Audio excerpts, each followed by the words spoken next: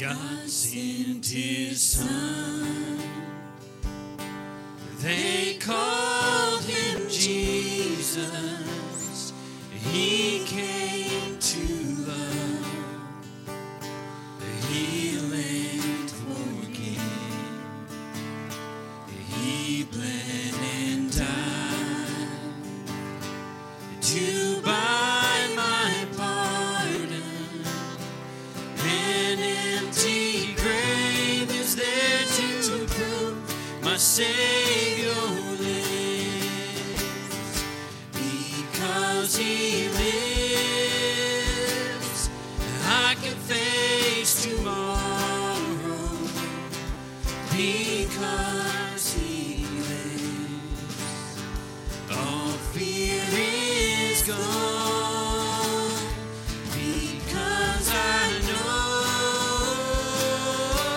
he holds the future, and life is worth the living just because he lives. How sweet to hold a newborn baby and feel the pride and joy he gives. But greater still, the calm assurance this child can face uncertain days because he lives. Because he lives, I can face tomorrow. Because he lives, all fear is gone. Because I know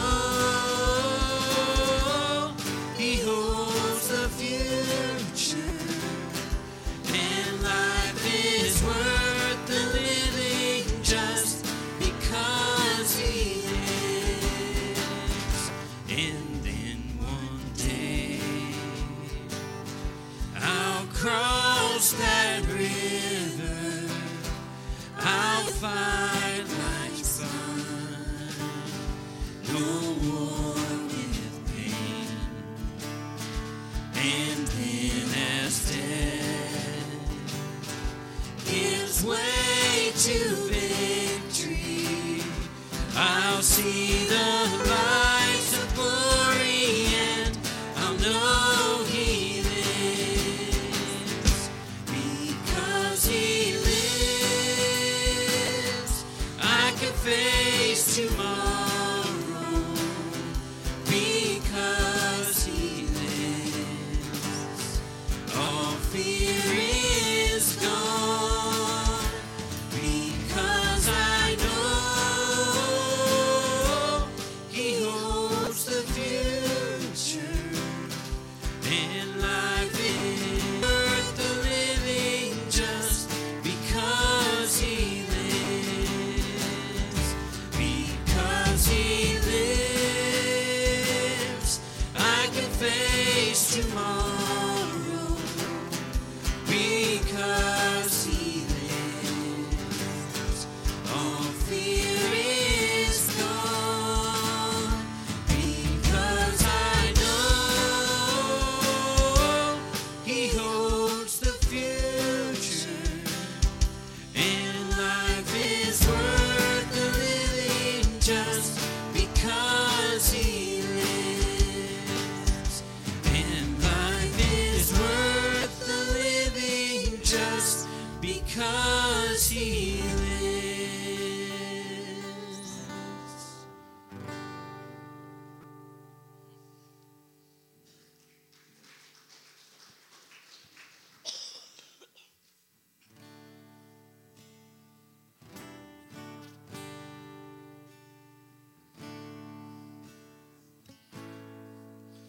How deep the Father's love for us, how vast beyond all measure, that he should give his only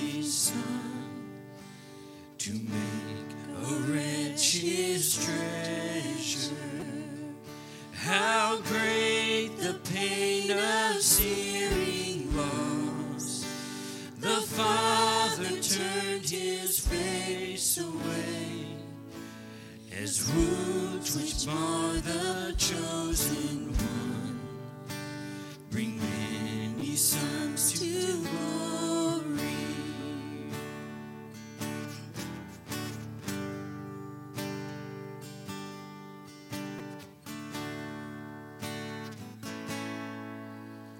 Behold the man upon a cross, my sins upon his shoulders. Ashamed I hear my mocking voice call out among the scoffers. It was my sin that held him there until it was accomplished. His dying breath has brought me life. I know that it is finished.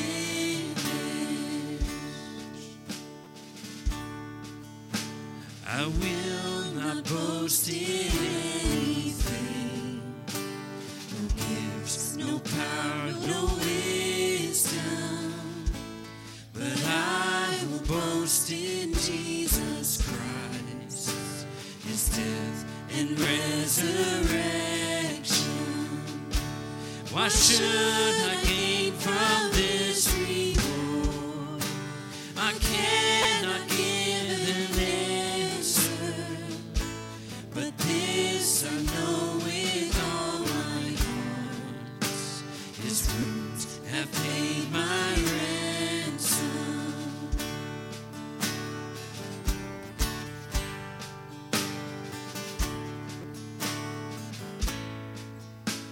How deep the Father's love for us, how vast beyond all measure, that he should give his only Son to make a wretch his treasure.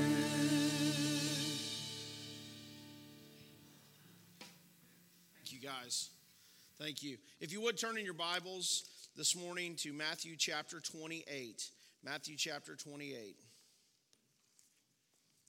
Verses 1 through 10. Matthew chapter 28, verses 1 through 10 this morning.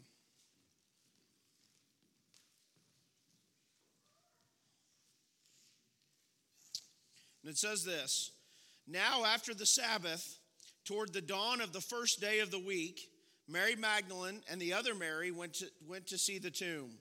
And behold, there was a great earthquake, for an angel of the Lord descended from heaven and came and rolled back the stone and sat on it.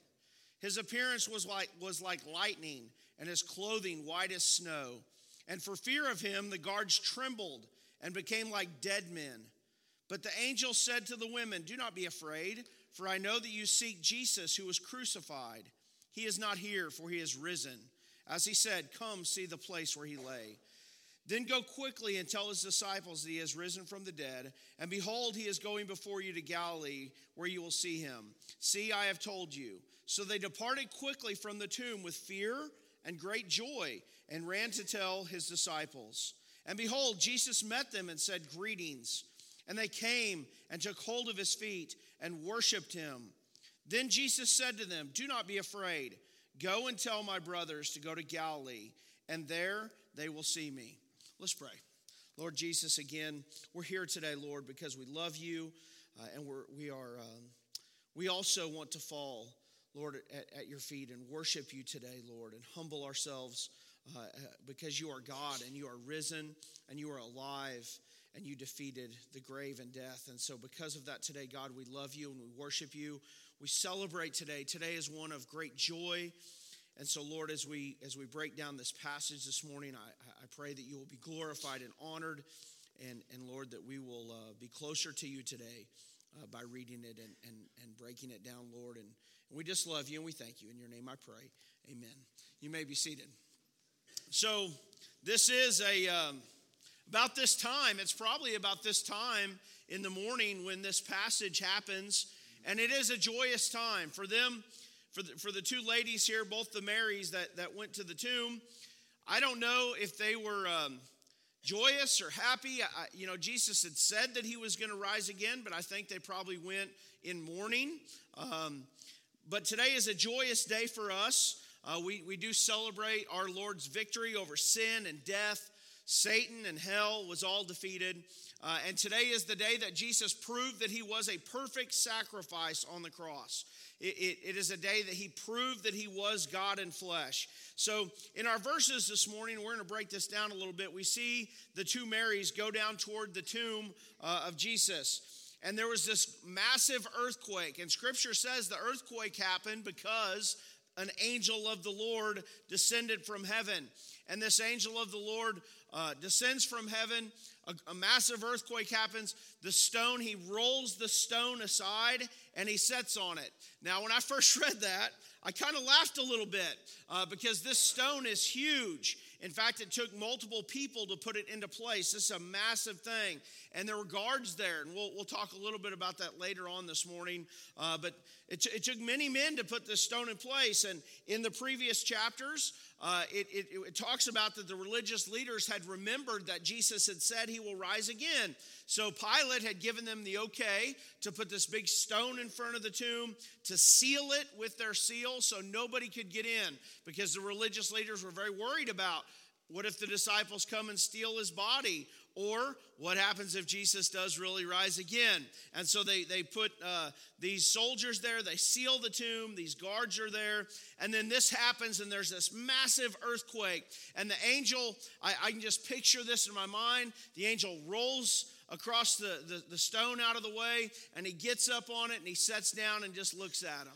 And they're in shock and bewilderment, and the angel looks at the ladies and says, "Hey, you ain't seen nothing yet. You thought that was difficult. Just wait. That was nothing." And it kind of made me laugh a little bit.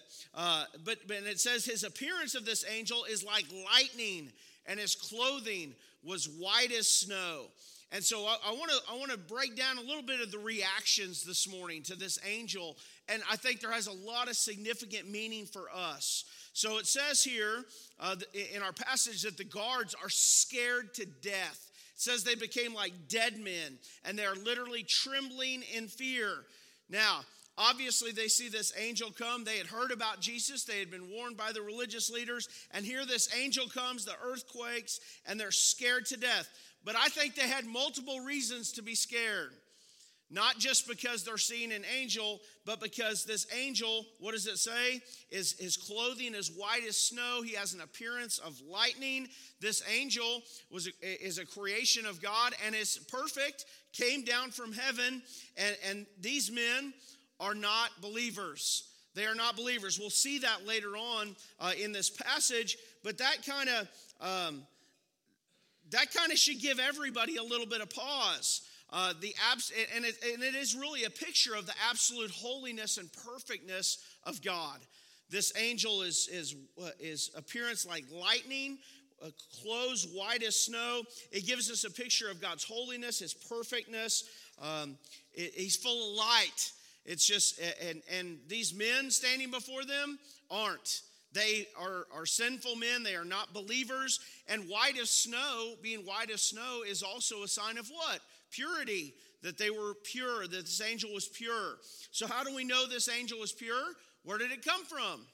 Where does Scripture say it came from?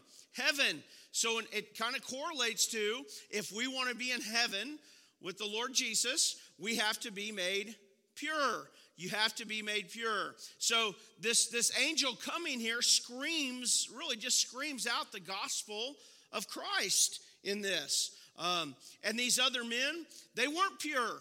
They had sin. And we'll see here in just a minute that in fact, we know this. We know they don't believe in Jesus because in verses 11 through 15, after this had happened, the religious leaders bring them in and say, "Hey, we're going to pay you off. Here's some money. You need to tell everybody that really didn't happen, that the disciples came and stole the body.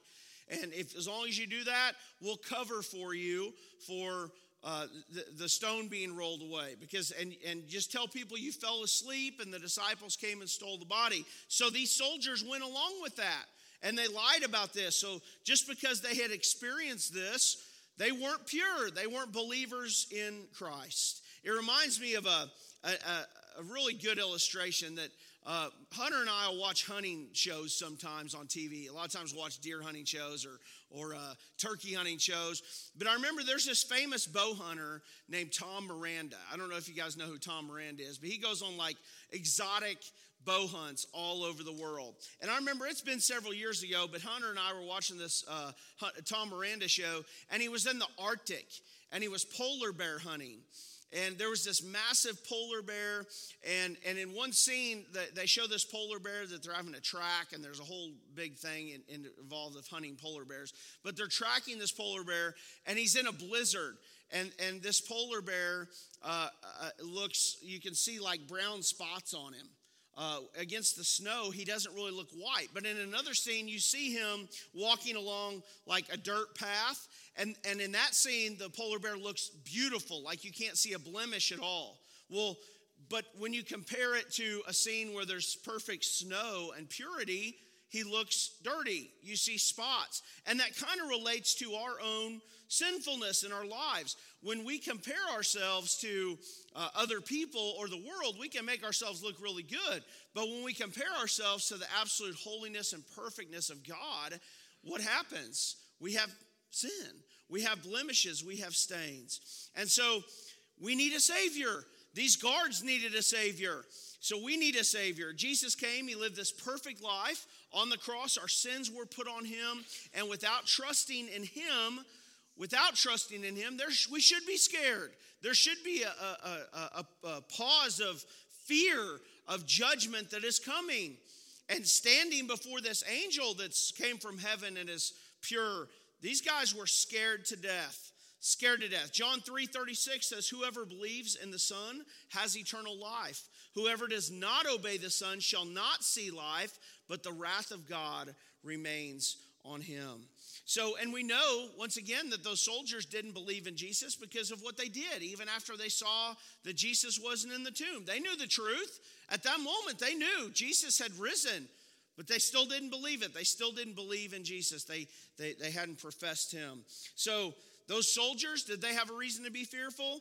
Absolutely. Absolutely. Jesus in Matthew 10:28 says, do not fear those who kill the body, but cannot kill the soul. Rather fear him who can destroy both soul and body in hell. So if we're not a believer of the Lord Jesus Christ, there should be an expectation of fear standing before him. Now, in contrast to that, what about the two ladies? What about the two Marys?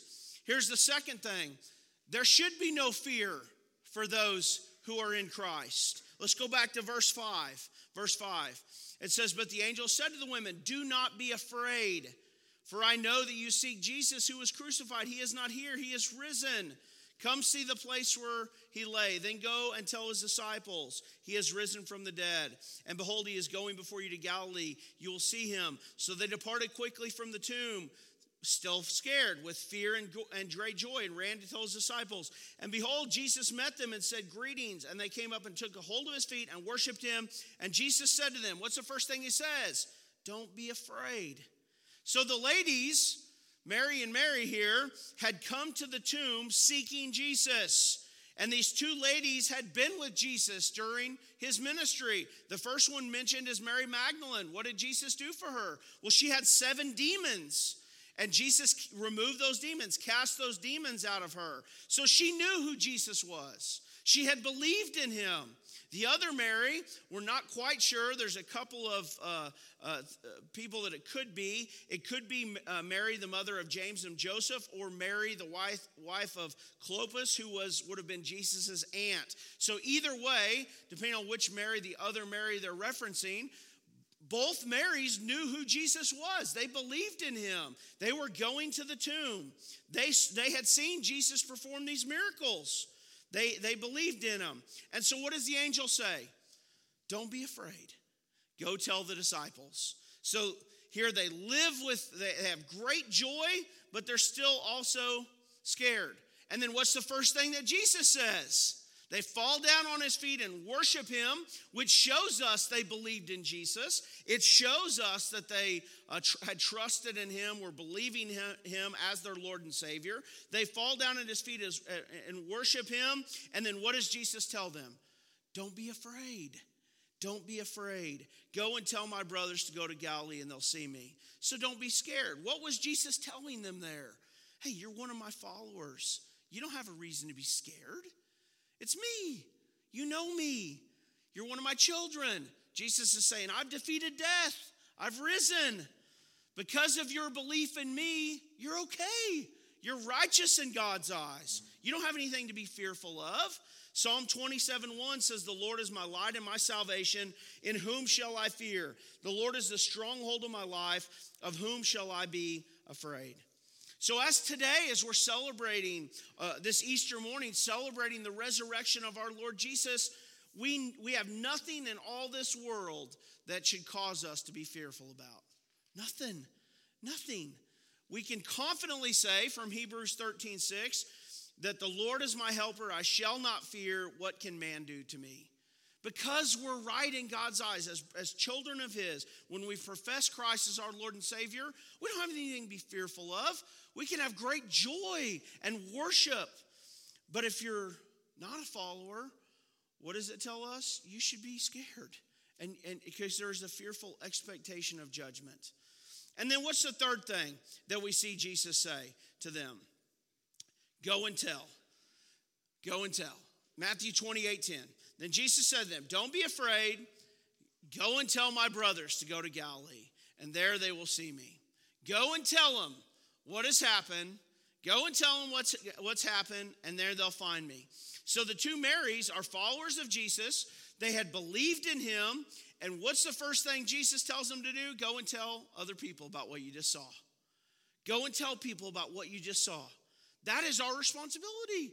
That is our responsibility. Over and over we see that in Scripture. Go and tell others about this resurrection. Go and tell others about the resurrection of Jesus. We see it over and over and over in Scripture. Men and women are saved from their sins. They believe in Jesus Christ as their Lord and Savior, and then they're immediately commanded to go and tell other people about it. We see it over and over and over.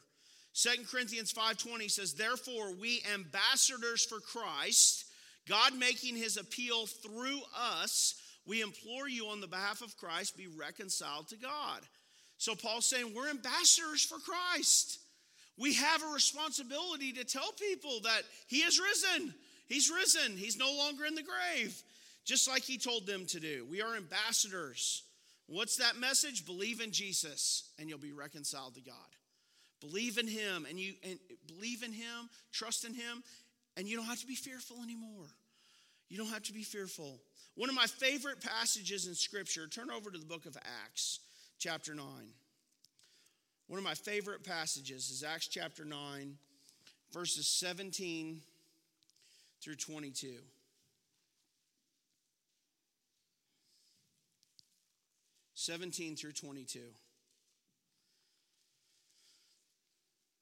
It's about the Apostle Paul. It says, so Ananias departed and entered the house, and laying his hands on him, he said, Brother Saul, the Lord Jesus who appeared to you on the road by which you came has sent me, so that you may regain your sight and be filled with the Holy Spirit. And immediately something like scales fell off his eyes, and he regained his sight. Then he rose and was baptized, and taking food, he was strengthened. For some days he was with the disciples at Damascus. And immediately he proclaimed Jesus in the synagogue, saying, he is the Son of God. And all who heard him were amazed and said, is this not the man who made havoc in Jerusalem of those who called upon his name? And has he not come here for this purpose, to bring them bound before the chief priests? But Saul increased all the more in strength and confounded the Jews who lived in Damascus by proving that Jesus was the Christ. So Saul, who later becomes Paul, his name has changed. He goes from being literally an enemy of God, somebody who should be fearful and was fearful. If you remember when he met God on the road, when he met Jesus on the road to Damascus, he was fearful, he was scared. And he goes from that to believing in who Jesus is because he has a personal encounter, a personal relationship with them. And what does he immediately do? He starts proclaiming that Jesus is the Messiah. He goes immediately and starts telling others. That is our responsibility this morning, that we proclaim that to our kids. We proclaim that to our loved ones, our neighbors. Look, if you're not in Christ, it should be fearful. If you know that you don't have a personal relationship with the Lord Jesus, there should be a fearful expectation of judgment that's coming. You should tremble before his holiness and his absolute perfectness and purity. But if we're his children, he says, don't be fearful. Don't be fearful. You're one of my children.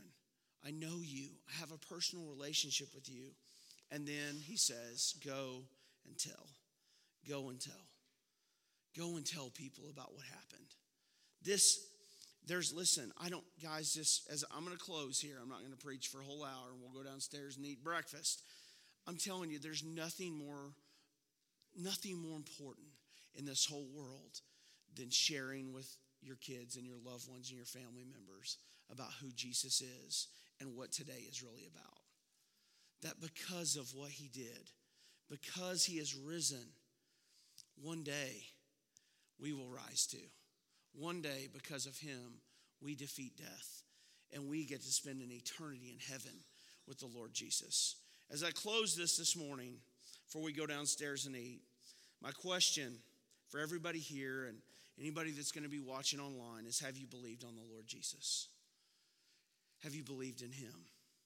You know, those guards outside the tomb, they saw everything. They saw everything. They saw that Jesus was exactly who he said he was. But yet, because of the allure of money, because they wanted to get paid, they didn't believe in him. They didn't trust in him. So my question is, are you a follower? Are you a believer of the Lord Jesus? Or are you an enemy of God? For my brothers and sisters here this morning, what a joyous morning that we get to celebrate the resurrection. That means that we are no longer enemies of God, but his children. Listen, if Friday happens, but Sunday doesn't, there's no point of being here. If Jesus just dies on the cross, but he isn't resurrected, he didn't prove anything. Without the resurrection, there's no Christianity. Without the resurrection, there's no heaven. Without the resurrection, there's no believing in Christ. There's no being made right in God's eyes.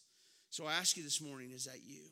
And we should be joyous. And last thing I want to go to here is, what was the reaction of Mary, the two Marys, when they saw Jesus? It doesn't say they said a word. They fell down at his feet and worshiped him. What an example. What an example. I hope that takes you back today. For my brothers and sisters, I hope that takes you back to when you first met Jesus, when he first worked and you were saved, that you will fall down and worship him. And because of that, now we go and spread that message. We go and spread that message that he has risen. I want to thank you guys for coming this morning, getting up early and celebrating Resurrection Morning. I know the guys have worked really hard downstairs at cooking breakfast, so I'm going to close us in prayer this morning. We'll bless the food, and then everybody can start making their way downstairs to get a big breakfast and visit with one another in fellowship. So let's go, Lord, in prayer. Lord Jesus, again, we just come today in humble worship and adoration for who you are. And Lord, we love you. We thank you, Lord, for what you did for us. You didn't have to. You loved us so much that you died while we were still sinners for us. And Lord, we worship you for that. Lord, I pray for our community. I pray for the people in our community, Lord, that don't have a personal relationship with you, Lord. I pray that today that would be different for them. I pray for anyone in here this morning that hasn't professed you as their Lord and Savior, that there is a fearful expectation to come. Lord, I pray that they'll think about that this morning. Lord, I'm also thankful for all the guys that came in early today and cooked breakfast, Lord. And so, Lord, just we ask you bless this food, let it be a nourishment to our bodies this morning. And Lord, as we celebrate and worship you today, let us not get our minds off of anything else, but just to stay focused on you and your resurrection, and in a joyful way. Lord, we love you and we thank you. It's in your name I pray. Amen.